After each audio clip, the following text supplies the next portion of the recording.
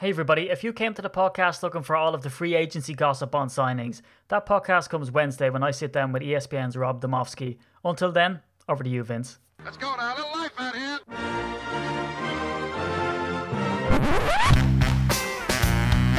What the hell's going on out here? It's a lot of fun. Keep it fun. Hello everybody, welcome to the UK Packers podcast. As usual, I'm your host at SteedyDNFL on Twitter, and of course follow the group at UK Packers. And we have another Lambo special for you this week. We had Gabrielle Valdes-Dow on last, and she kind of gave us a peek behind the curtain. But this is a man who we see all the time. He's a sporting icon, a Packers Hall of Famer, 4-time Wisconsin Sportscaster of the Year, and an all-round Packer fan favourite. It's Larry McCarron. Larry, how are you today? Steve, thanks for having me on. 'Tis the season to have an Irish guy on your podcast. Well, look, Larry, I want to delve into that, right? So let me hit you with a bit of knowledge. Yeah. The McCarron surname has been around in Ireland for, on record, over 1,000 years. Wow. So it originally came from County Westmeath, and then it's more associated with Northern Ireland. Now, Larry, you've been around a long time, around the Packers a long time, but you were definitely not 1,000 years old. Tell us about your Irish heritage. Is that a myth? Are you just a man of mystery here, or are you an awful lot Irish, Larry? No, actually, my mom, and God bless her, she's 90 years old, still living in the same house by herself. My mom got all 6 of our kids. I come from a family of 6 kids, 4 sisters, 1 brother. And she got everybody for like Christmas, one of those DNA things where you can send it in and so forth. And everybody's came back heavy and Irish. It varies from person to person, Right. which I don't understand, Steve, because we had the same parents as far as I know. The milkman now, the milkman. A confession coming. But anyway, all of us, all the kids are heavily Irish and a little German tossed in there as well. But we're part of the Irish heritage and darn proud of it. I knew it, Larry. Look, a man like yourself, you have that twinkle in your eye, the Irish wit. Now, we spoke a little bit before. I also like my beer, Steve. I don't know if that's Irish. Well, look, it's no coincidence you ended up in Wisconsin, Larry. Absolutely no coincidence whatsoever. Yeah. Like-minded. You got that right. Well, Paddy's Day then. I mean, are you going to celebrate it big time over there? Are you the chief of the parade in Wisconsin? No, not really. I might have a cocktail or two or go to one of the couple of Irish pubs we have in town here. But St. Patty's Day, Steve, I don't know how you feel about it. Sometimes that's when everybody jumps on the ship. I mean, jumps on the wagon. It's kind of amateur night. The real Irishmen, we're kind of giving her on a regular basis. We don't need the holiday to encourage us. Do you know what, Larry? It's jumping on the wagon isn't the problem. It's when you fall off the wagon, that's when the issues start to arise, right? But, so listen. That's good, Steve. You're a larger-than-life character. You're a big man, very big man. You definitely didn't get that from the Irish side. I think that's whatever other percentage, the 4% German or whatever you have in your ancestry, I think that's where the side came from. We are famously a bunch of leprechauns. I won't disclose my height, Larry, because you'll think less of me, and you'll definitely look down in more ways than one. But growing up in Illinois, what was that like for you, Larry? So as you said, you came from a big enough family. Was it a pretty raucous attitude at home? Was sports a big part of your life as a kid?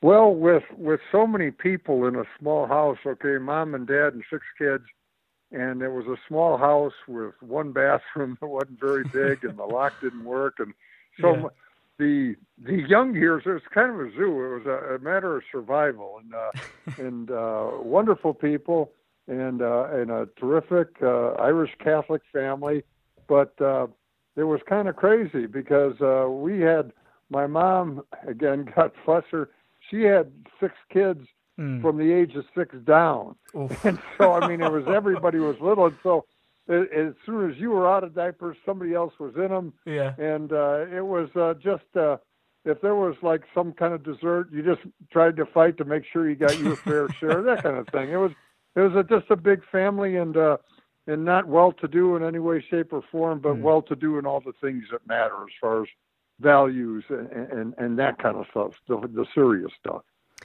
Yeah, because I kind of want to pick your brain because you have a nickname. It's emblazoned across the report that you do for the Packers.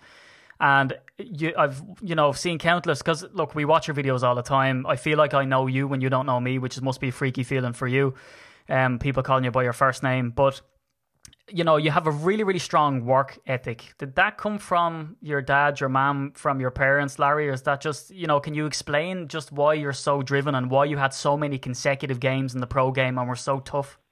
Well, it's hard to say, Steve. I think everybody's a product of their upbringing and their environment. So if I do, in fact, have a strong work ethic, sometimes I don't know how strong it is.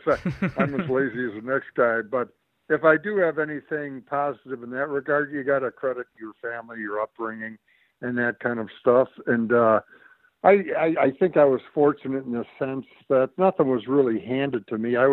They don't even have 12 rounds of the draft anymore. And I was a 12th round draft choice and certainly not a lock to make the team. And so I had to fight for what I got, and I'm glad I did, because I think it shapes you, it forms you, and so forth. But any credit goes as far as work ethic and values and things like that. I got to go straight to my parents and start from there, because that's where it all begins. So work ethic is one thing, but measurables and your physical size. You were a big guy. Did that start as a kid, Larry? Were you always the biggest kid? And when did you realize that football was not only going to be a pastime, but something that you could actually make a living in for a while? Well, Steve, I was always one of the taller kids in class. On the skinny side, I would say. Like when I was a freshman in high school, I think I was 151 pounds, but I was over 6 feet already. But so I wasn't the thickest guy, but I was blessed with some pretty decent height. And I think it was when I was a freshman in high school, I realized some things about football that God blessed me with some ability. I mean, some things about the game came a little easier to me. And at that point, I thought, boy, it would be cool if I could play in college, if I could even go beyond. And I didn't know if that was realistic at all, but I thought, boy, that'd be cool. And so I think I was very fortunate, Steve, in the sense, very early, I had a vision, a goal, whatever you want to call it. I had something to shoot for, and I was pretty serious about getting it. So I worked pretty hard at it. But I think it was the grace of God that says, here, I'm going to give you something to shoot for. I'm going to give you that goal fairly early so you can establish priorities and so forth. Like when you're in high school, what are you going to do? Horse around or work out? When you're in college, what are you going to do? Go to the bars or work out, that kind of stuff. And so I had something to hang on to fairly early, and through no fault of my own, I just think it was a gift. And so fairly early, I had that goal. Didn't know if I'd have a chance, but I had that goal, and I was willing to work at it, Steve. Yeah, and I mean, it seems from, and again, a bio doesn't come to life when you read it about you, I mean, the sort of wealth of history that you had.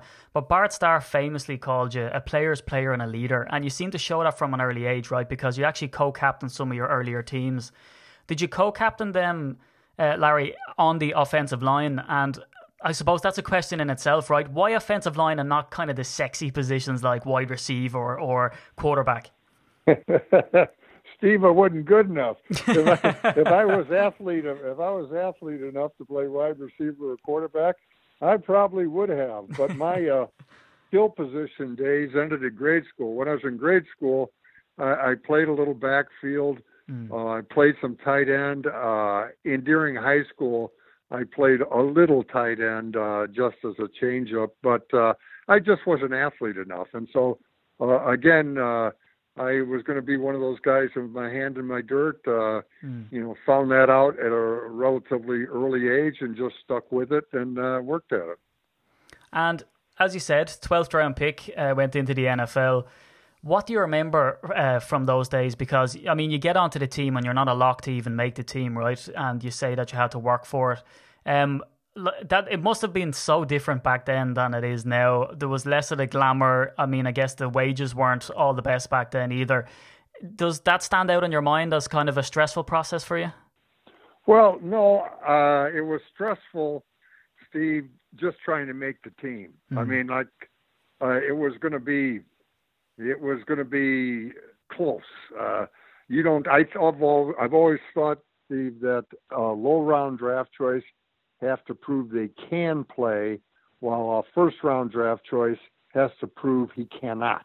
Yeah. And there's a big difference. And so I went to camp just hoping for the best, took it day by day. And fortunately, I had coaches that liked my attitude and had the patience to let me turn that attitude into performance. And it was that kind of thing. Certainly, I was very thrilled to have the opportunity to kind of hone my skills and build my craft. And but it was a case. I'm sure there was a debate whether to keep me or not when I was a rookie. And fortunately for me, I didn't hear it going on. But when there was cut downs, and you could hear the footsteps down the hall over at St. Norbert and knocks on doors, I got to admit I had some butterflies a lot of days. Yeah. And I was worried, were they going to come knocking for me? And fortunately, they didn't. Well, because that was a real fear, right? And I kind of want to pick your brain about the whole rookie and going inwards, but it's an important point you raised, because by 1978, and Bart Starr was always kind of in that rebuild by the time you got in 75, up to 83 famously. But in 78, you were only one of 4 players left on the team with the team that he inherited, with Johnny Gray, I didn't Rich know McGeorge. that, Steve. You do your homework. I didn't know that. Yeah, so you're only one of 4 players left, Larry, with Johnny Gray, Rich McGeorge, and Willie Buchanan. So, and again in that season and of course the age of the team back then, it was averaging 25, and you were about 27, 28 at that stage. So you mean you were 2 years over the cut, let's say. So, but Bart Starr, he came out and was glowing about you, but it must have been tricky for that reason. But also, you played under 3 head coaches. In Dan Devine, Bart Starr, and Forrest Gregg. And then, the first year that you came in as a rookie, there was 3 quarterbacks, Paul Hunter, Jim Delgado, and Jerry Tagg. Did you look on at that and think, everything's a moving target here? I mean, how does anyone keep their place? Because you played with Jerry Tagg, right, for 6 games of 1974. Then Jack Concannon comes in, and then John Hadel comes in. I mean... Oh, man. That you've done your homework. I haven't thought about these names or guys in quite a while. Yeah, I played with a number of guys, and generally speaking, they were either at the end of their career or in some cases were trying to establish themselves and establish a career at the game's most important position. But unfortunately, as we have seen, if you don't have that guy, if you don't have a special guy in that role, you're going to have problems. And it was a different game then, not quite the passing game. But again, in some of those cases, Jerry Taggy, Jim Delgado, Scott Hunter, we didn't have that special guy, that special thrower. And so consequently, we didn't have that special team record-wise. And then, and it's not that I was perfect or anybody else, but again, if you have that special player at that position, you've got a chance to beat anybody. And we just didn't do that for a while, not until we got Lynn Dickey. And how immeasurably hard was it before Lynn Dickey? Because, I mean, you have people running around like headless chickens back there. Would you credit them for getting your body beat up as bad as it was? Because you're trying to, Steve, hold off the defense? Steve, I'll be honest with you. It was my job to keep their bodies from getting beat up. And sometimes I didn't do too well at it. I mean, I can remember a good friend of mine to this day is Eric Torkelson. He was one of our running backs, and sometimes I'd look at his black and blue body in the shower and I'd think, I got to block better. And it was that kind of thing. And no, I never looked at anybody else. I had my job to do, Steve, and it was my job to do it well. And everybody else had theirs. And I've always thought that the best thing anybody can do for the football team, for the Green Bay Packers, is their own job well. I didn't worry about anybody else. I focused on doing my own job well. And that's not to say I did it well all the time, but that was my focus, and I let the other guys take care of themselves. Yeah, and I'm looking at the likes of potential and what just could have been. Lynn Dickey is certainly credited over here with the diehard fans, because we have guys over here who used to listen to military radio, because that's the only place they could get the Packers games, and then some of them had a magazine posted to them so they could only read the play-by-play in sort of script form. But Lynn Dickey is sort of credited as being one of those guys who never reached his potential because of all those injuries. Was it difficult to be in a locker room with a guy who, had the star potential but just couldn't stay healthy? Well, I just appreciated, Stephen, this is the honest to God's truth. I just appreciated what he could do. Yeah. And he could spin that ball. Oh, he could throw it. And he is still, to this day, the most accurate long thrower I have ever seen. And he was still a mighty fine quarterback. I mean, those are years, Steve, where offensively we could ring the bell. We were lighting it up. I mean, we had Lynn Dickey. We had James Lofton. We had Paul Kaufman. We had John Jefferson. We had a big-time attack, and Lynn Dickey was the guy throwing the ball. Yeah. And those are the things I focused on. Unfortunately, I think more to your point about struggling record-wise and so forth, I think more importantly, we couldn't stop anybody defensively, but our struggles sure weren't the result of Lynn Dickey or his injuries. Yeah, and if you look at your career now sort of at a distance, and can you pick out a couple of moments that you remember really vividly that kind of stand out as the highlight of your career? I would say team-wise, the biggest one was our Monday night game in 1983 against the Washington Redskins. They were the defending Super Bowl champs. We were not, and we played them at Lambeau Field, and we beat them. They had Joe Theismann, John Riggins, Mark Murphy, who you've talked to on your podcast. Yeah. He was playing safety for them, and we beat them at Lambeau Field on Monday Night Football 48-47, and it is still the highest scoring Monday Night Football game in history. And so collectively, as a team, that was a night for Packer football. Individually, getting fortunate enough to get named and voted into a couple of Pro Bowls, that was my individual highlight. But team-wise, you couldn't beat that win over the Redskins. And I remind Mr. Mark Murphy about it every once in a while. I was just about to ask. I hope you do.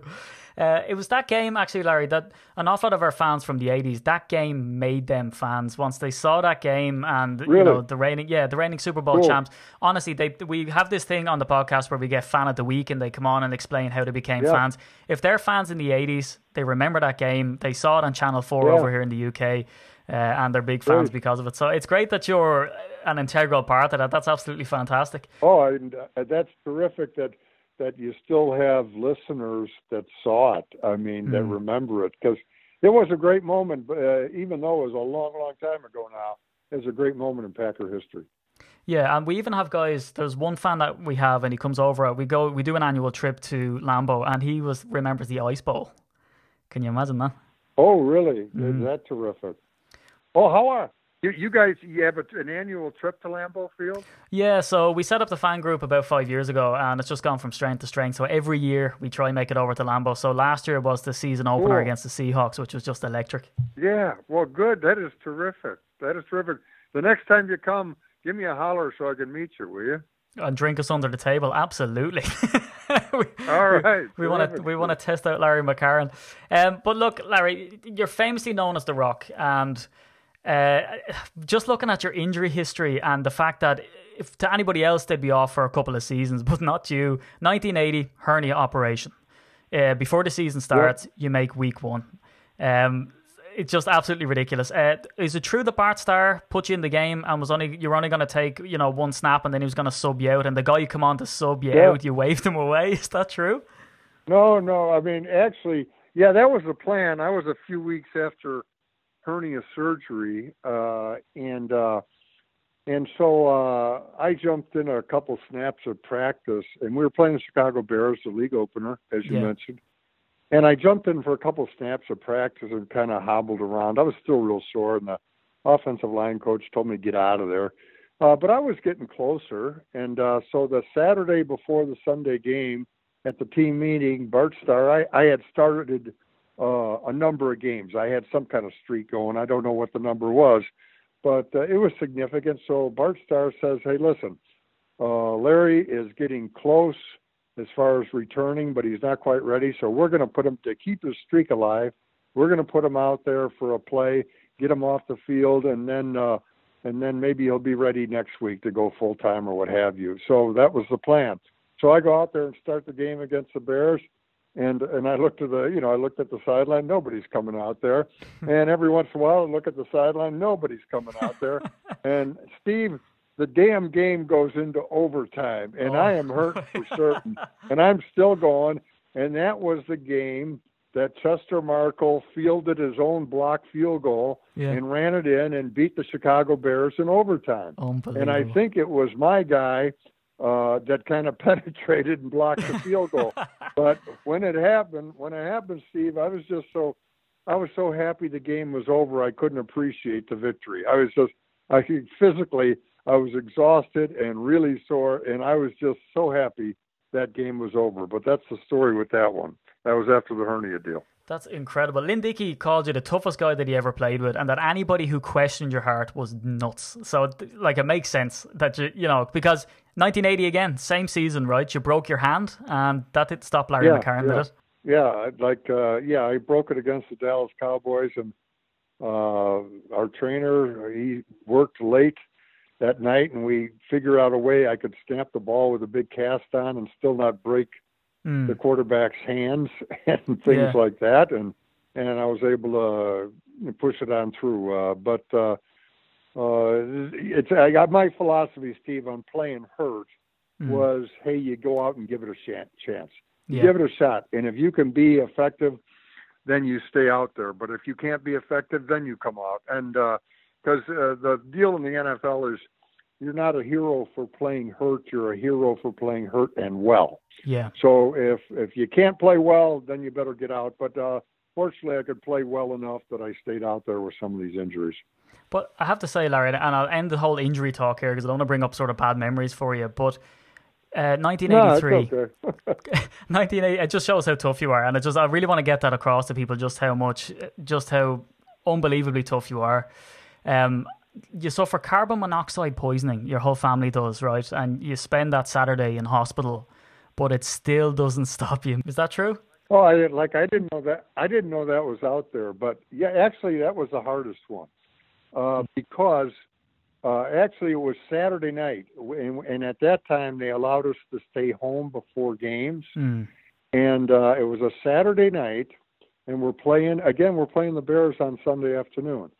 And Saturday night, one of my kids, they were little at the time, my daughter, and she was just a little kid, and she came in, she woke us up, my wife and myself, she woke us up and said, "It hurts when I dream." Oh my God. Now that's kind of an interesting way for a young person to say they have a headache. Yeah. It hurts when I dream. And we realized that, you know what, we have headaches too. And so we kind of started sniffing around, and all of a sudden we realized, hey, there's something smelly about this house. Yeah. And so we got out, and we called the fire department and so forth. And by that time, it's in the early hours of the morning, at say 5, 6 o'clock in the morning. So I got a game at noon. So while my wife sorted things out with the kids and the fire department and the emergency people and got out of the house and found a place to stay, I went to the hospital and I told the guy what the deal was. And he said, "Yeah, you got carbon monoxide poisoning." Oh my God. He said, he kind of checked me. He said, "You got carbon monoxide poisoning." Yeah. And I said, "I got a game at noon. What can you do?" He goes, "We can pump you full of oxygen." Oh, so that's what they did. So normally I was one of the first guys to the stadium. Well, I came there, I got to the stadium right before we were supposed to go out to warm up. And guys are going, "Where the hell were you? What were you doing?" And I kind of told them. Yeah. And I didn't really tell the coaches. I didn't really tell the training staff. I just got dressed and went out and warmed up. And that was really difficult because the carbon monoxide kind of sapped your will. Yeah. It was very difficult to play. And by halftime, I had run around enough and got enough oxygen flowing and blood flowing. By halftime, I was all right. Yeah. But getting to halftime was really difficult because, like I said, the hard part, it kind of sapped your will. It made you feel just really scuzzy. So, yeah, that was another time where the good Lord smiled on me and let me get through a game. But the good Lord smiled on you and made you live. That's incredible. So that was fatal, Larry, was it not? Yeah, well, again, the whole family, it was fortunate, but my daughter woke up, so she woke us all up. So it's just one of those things that worked out the best it could. That's amazing. But let's talk about 1984 really quick. And I know I'm probably, keeping you way too long. But the game against the LA Rams, Lambeau Field, November 18th, you win 31-6. Am I right in saying that was your last game in green and gold? Because the following week was the first time that you missed a game against Detroit. A loss. They came back and won the game in the dead after sort of a rah-rah speech from their coach, which ended a 162-game streak. Did you ever play again after that? And was it a pinched nerve, Larry? See, what happened, the LA game that you mentioned, I think it was like in November. The LA game you mentioned was actually in Milwaukee when we used to play there. Right. And I hit the ground and kind of twisted my neck in a funny way. And I noticed it was weird, and I actually finished that game, but it was actually kind of weird. I started getting a pain in my neck shoulder area, and that night I was playing pool with some of the guys, and I couldn't control the cue. We were out and having a couple of beers, celebrating the wedding, and I couldn't control the cue very well. And so I went to the doctor, said, you damaged some nerves. He said you stretched some nerves in my brachial plexus area, and it didn't really get any better during the week. And it was a short week. We were playing the Lions on Thanksgiving Day, so it's a short week. And Thursday comes real quick, so I got out there, and I really couldn't snap the ball. I'm not talking a deep snap, just to the quarterback. Yeah, I couldn't do it. I hadn't practiced all week. I couldn't do it with any authority. So, and when I sat down to get taped, my arm was still just shaking around and things like that. And so the trainer, he knew I was having some issues with it, Dominic Gentili, and it's the only time he ever encouraged this in my whole career, and this was my 12th season. Yeah. He said, if that thing isn't right, he said, don't go. And that's the only time he ever encouraged me to sit out because, I was having a nerve issue. So I sat out that game. First game I missed, and I never played again because by the time the next preseason rolled around, they didn't pass me my physical. But the nerve had come around somewhat, but it was still not right. Yeah. And so they did not pass me my physical, and that was it. But I was fortunate enough to play 12 years, and it was a great ride. So that's just the way it goes. And am I right in saying Gentili was actually the man who created the contraption for your hand when it broke in yes, 1980? Yeah. So yeah, I mean, Dominic Gentili, very creative trainer. He was a guy that could invent devices. He didn't go buy them; he invented them, and very creative that way. And did you know the writing was on the wall, Larry, with that injury? I mean, did you know the next season you weren't going to pass the physical? And, I mean, how did you deal with that in your head, especially after so many consecutive games, so much time playing for the one team? Well, what I thought, Steve, was that I thought it was getting better. I thought in time it would be okay to play at least another year. However, at that time, Forrest Gregg was going into his second year as head coach, and I really think he wanted to change the leadership on the team. And a year later, he made moves with Lynn Dickey, Greg Cook, Paul Kaufman. He made moves in that direction, and I got the sense that he was ready, regardless of the injury. He was ready to change the leadership on the team, and he changed it the next year, definitely. Yeah. I could sense a little bit of that going on, but hey, it's never say die. And I thought if they give me a little more time, I could probably play, but they didn't give me any more time. And I think part of that was the fact that Forrest wanted to change the leadership on the team. And they had a young fellow named Mark Cannon put in there, did all right. And so that, hastened my departure, but like I said, it was a great 12-year ride. So your playing career is over, Larry, but there's a gap in the bios between, you finishing your career. And I always kind of find that funny that someone's life when it's put on paper seems so simple, but it's always 100% of the time it's not. What did you do in between the time of, retiring and then getting that first job in broadcasting in 1988 for WFRV TV? What was the intermittent period like? Was it a bit of a time where you kind of didn't know what you wanted to do, or were you always working towards a career in broadcasting? No, it was strictly accidental. What happened was not too long after I was out of football, say in a few months later, I was fortunate enough, Bellin Hospital here in Green Bay offered me a job managing a department, and it was kind of the football-y stuff, sports medicine, physical therapy, health promotion programs, that kind of stuff. And also there was a fitness center there. So kind of athletically minded type things. That was the connection as far as why have an ex-jock be part of it. So I'm managing that, and I'm thinking, I can do this. This is kind of like coaching. Yeah. And, get the troops fired up, appreciate everybody's role in the cause and that kind of thing. And I thought this is kind of like coaching. But I realized as a phys ed major, I was probably never going to move up the ladder at the hospital. Yeah. And I'd probably be where I was at forever. And I thought, well, I have more ambition than that. So I left the hospital, and my plan was to look for a small business to buy and manage it and coach the folks up and make a living that way. Well, that sounds pretty good until you try to do it. and then all the businesses that are for sale, most of them got something wrong with them. And then you got to take a look at that, and you got to figure, hey, could I live this life 24 hours a day? Yeah. And I was thinking, and I was having trouble really settling on something. And there were some things for sale, some things that might have fit, but I was having trouble saying, pulling the trigger. And so this went on for a few months, and I thought, I'm not doing anything, and I'm feeling very useless. And I got to find something to do until I find a business to buy.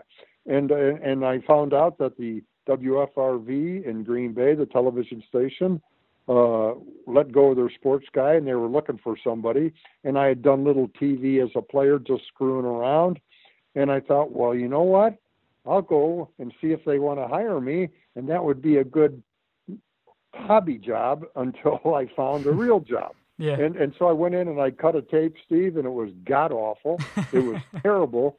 But the general manager was a Packer nut, so he hired me anyway. And I got on the air, and I was god awful. And the only reason I didn't quit was I didn't want to quit a failure. And fortunately for me, the station that hired me had patience. And so I keep plugging away at it. And one thing leads to another.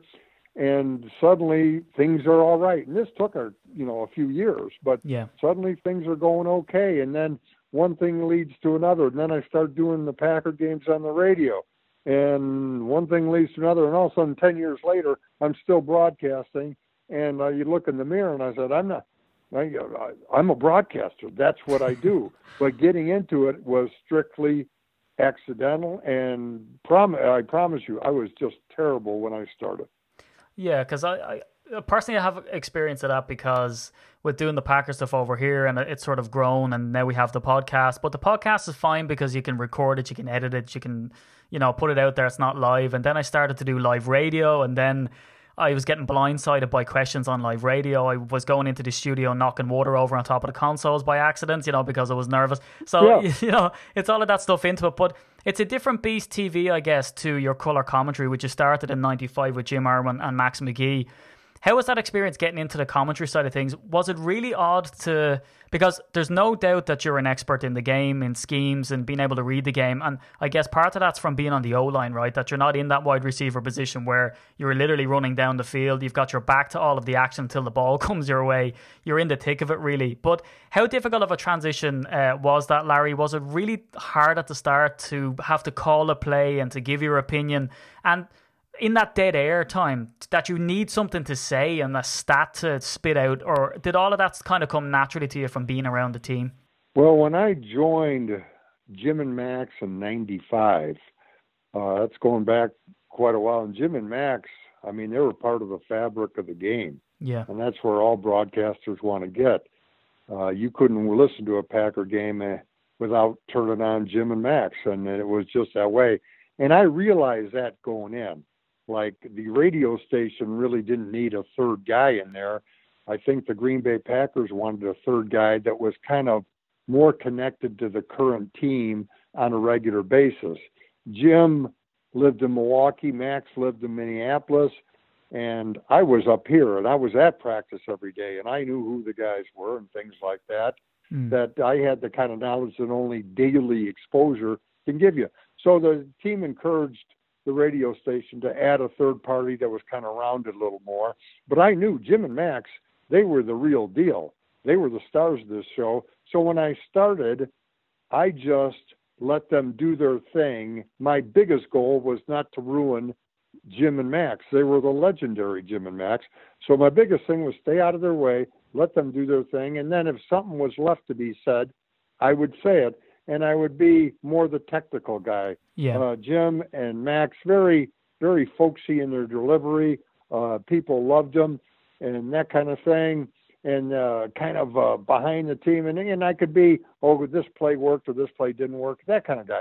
And then as time went on, and Jim and Max a few years later retired, and I was joined by Wayne Larrivee. And then I could, spread my wings a little bit and talk a little more. But basically, Steve, BSing about football comes pretty easily. I've been around it my whole life. I'm around the team on a daily basis. Yeah. I listen to coaches coach.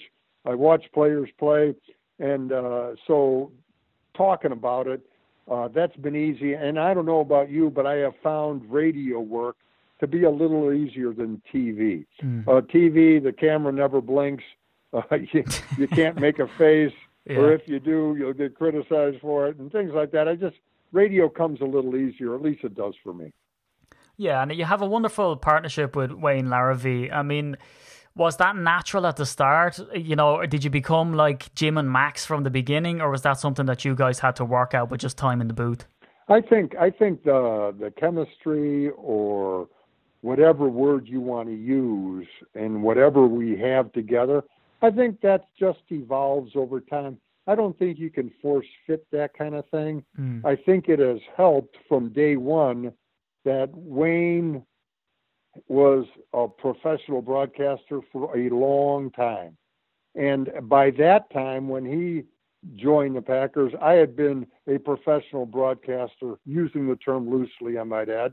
I had been doing it professionally for at least a decade. Yeah. So we both kind of know the score. We know how it works. We know what going to breaks are all about. We know a guy's got to finish his thought in a certain amount of time.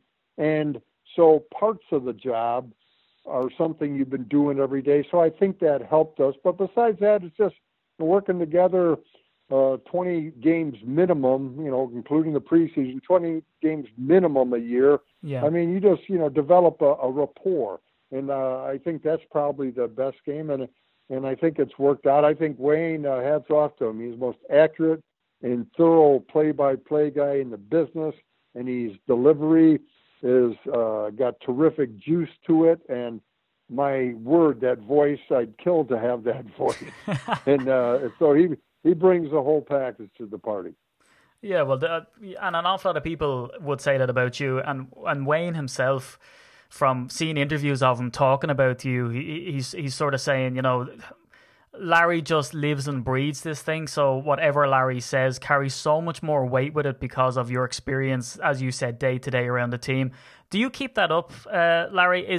Do you watch every single practice, and would you know every single player on the depth chart? Would you know them in depth and what they're doing at practice and see them transform that into the game? And with being so full on, and again, sometimes I tell sort of celebrity guests my stories, and then I listen back to it and go, what are you doing? What are you talking about? They don't care.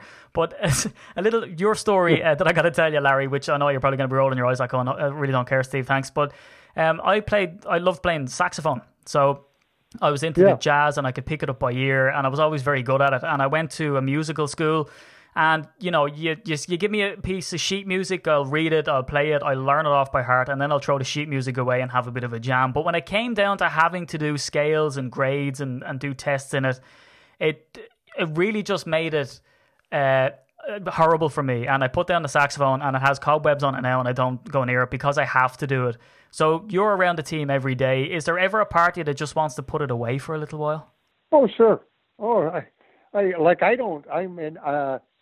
I would say I'm at, 90-some% of the practices. And there's been years I've been at every one. Sometimes real life issues, you got a doctor's appointment or something, and I'll miss a practice, something like that. But I'm at least 95% of the practices. And there's days I don't get a thing out of it. There's days nothing happened where I learned something about the Packers' approach, the game, or an individual. But there's a lot of days where I learn a little nugget. That's what's going to happen on Sunday. That's what that means. Or that's how that coach teaches that technique. And I consider every bit of wisdom that I draw from standing around at yet another practice, I've been to thousands of them, that nugget is worth my presence even when it doesn't work out. Yeah. And that's the way I approach it. Now, every day you work the locker room, every locker room availability from July till January, hopefully, and in some cases February. And you work every locker room availability. Is there something earth-shaking being said every time? No, not really. Sometimes it's just kind of locker room stuff or player speak or coach speak. But the fact that you're there all the time, I think in some odd way it matters. Listening to everybody talk, listen to people, how they view things, what their take on a situation is, I think it matters. So I make it a point of being there. And that's how my deal works out.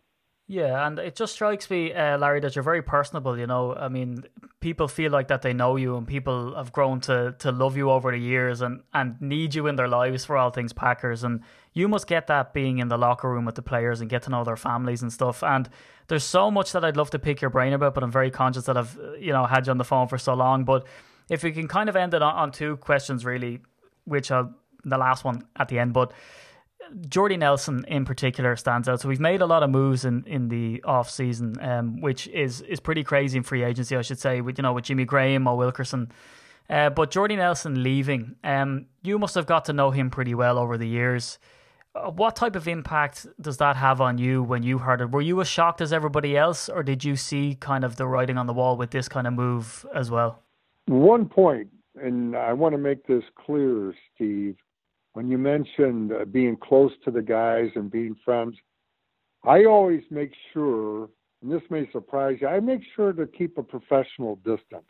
Okay. Because while I'm a former player, I am a former player. And I try to be careful not to try to be one of the guys. Now, the guys are terrific to me, but I always make it a point. This is their locker room. It's not mine. Yeah. And I don't know if that makes sense or not.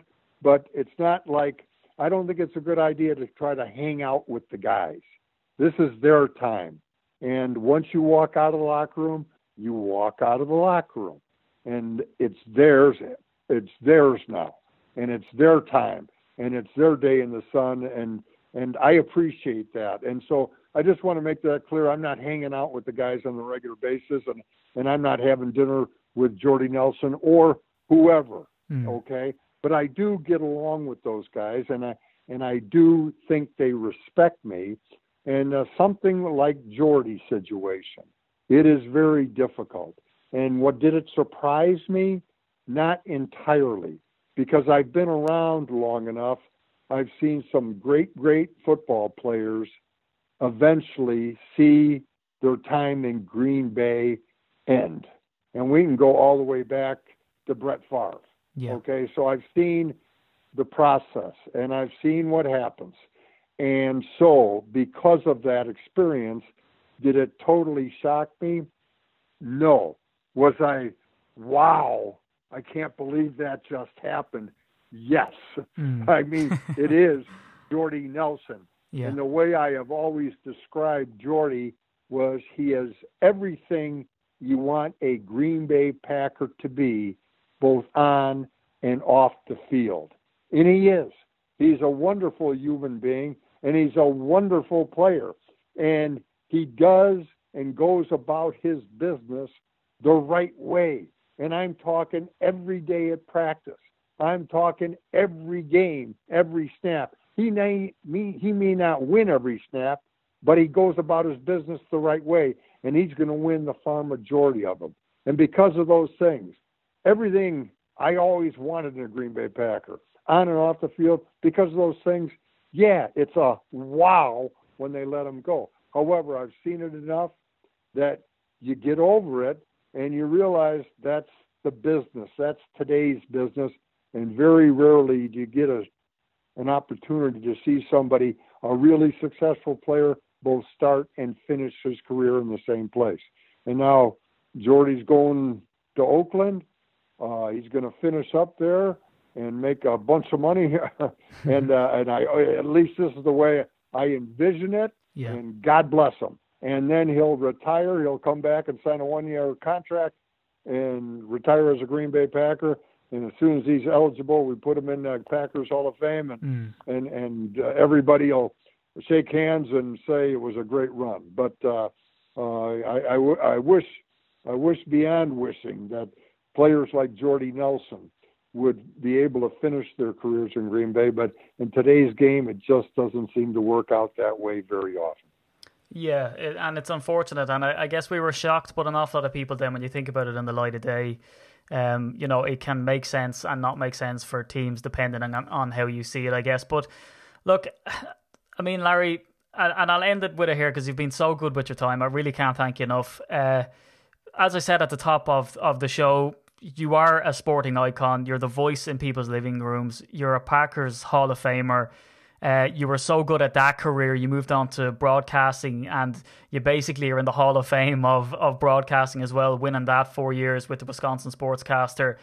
There doesn't seem to be a trick that you don't have in the bag or something that you haven't accomplished. So really, what's next for Larry McCarron? And, have you ever thought about, what you want to do, or would you hang up your boots with the Packers? Or are you just going to keep on going because you're having so much fun doing it? Well, if I have the decision to make, and sometimes you don't, as you know, I'm sure in the media business, I mean, sometimes somebody makes the decision for you, especially on the air type people.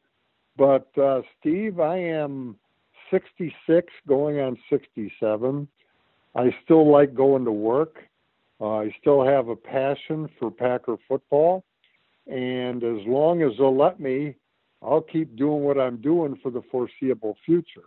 Like I said, sometimes it's not our call to make, but I really like the game, and everything that's good in my life is a direct reflection of having played for the Green Bay Packers. So my ability to work here on a full-time basis and call the stadium, Lambeau Field, the atrium, my professional home, it's a privilege. And I'd like to keep it going for the foreseeable future. And we'll see where that leads us.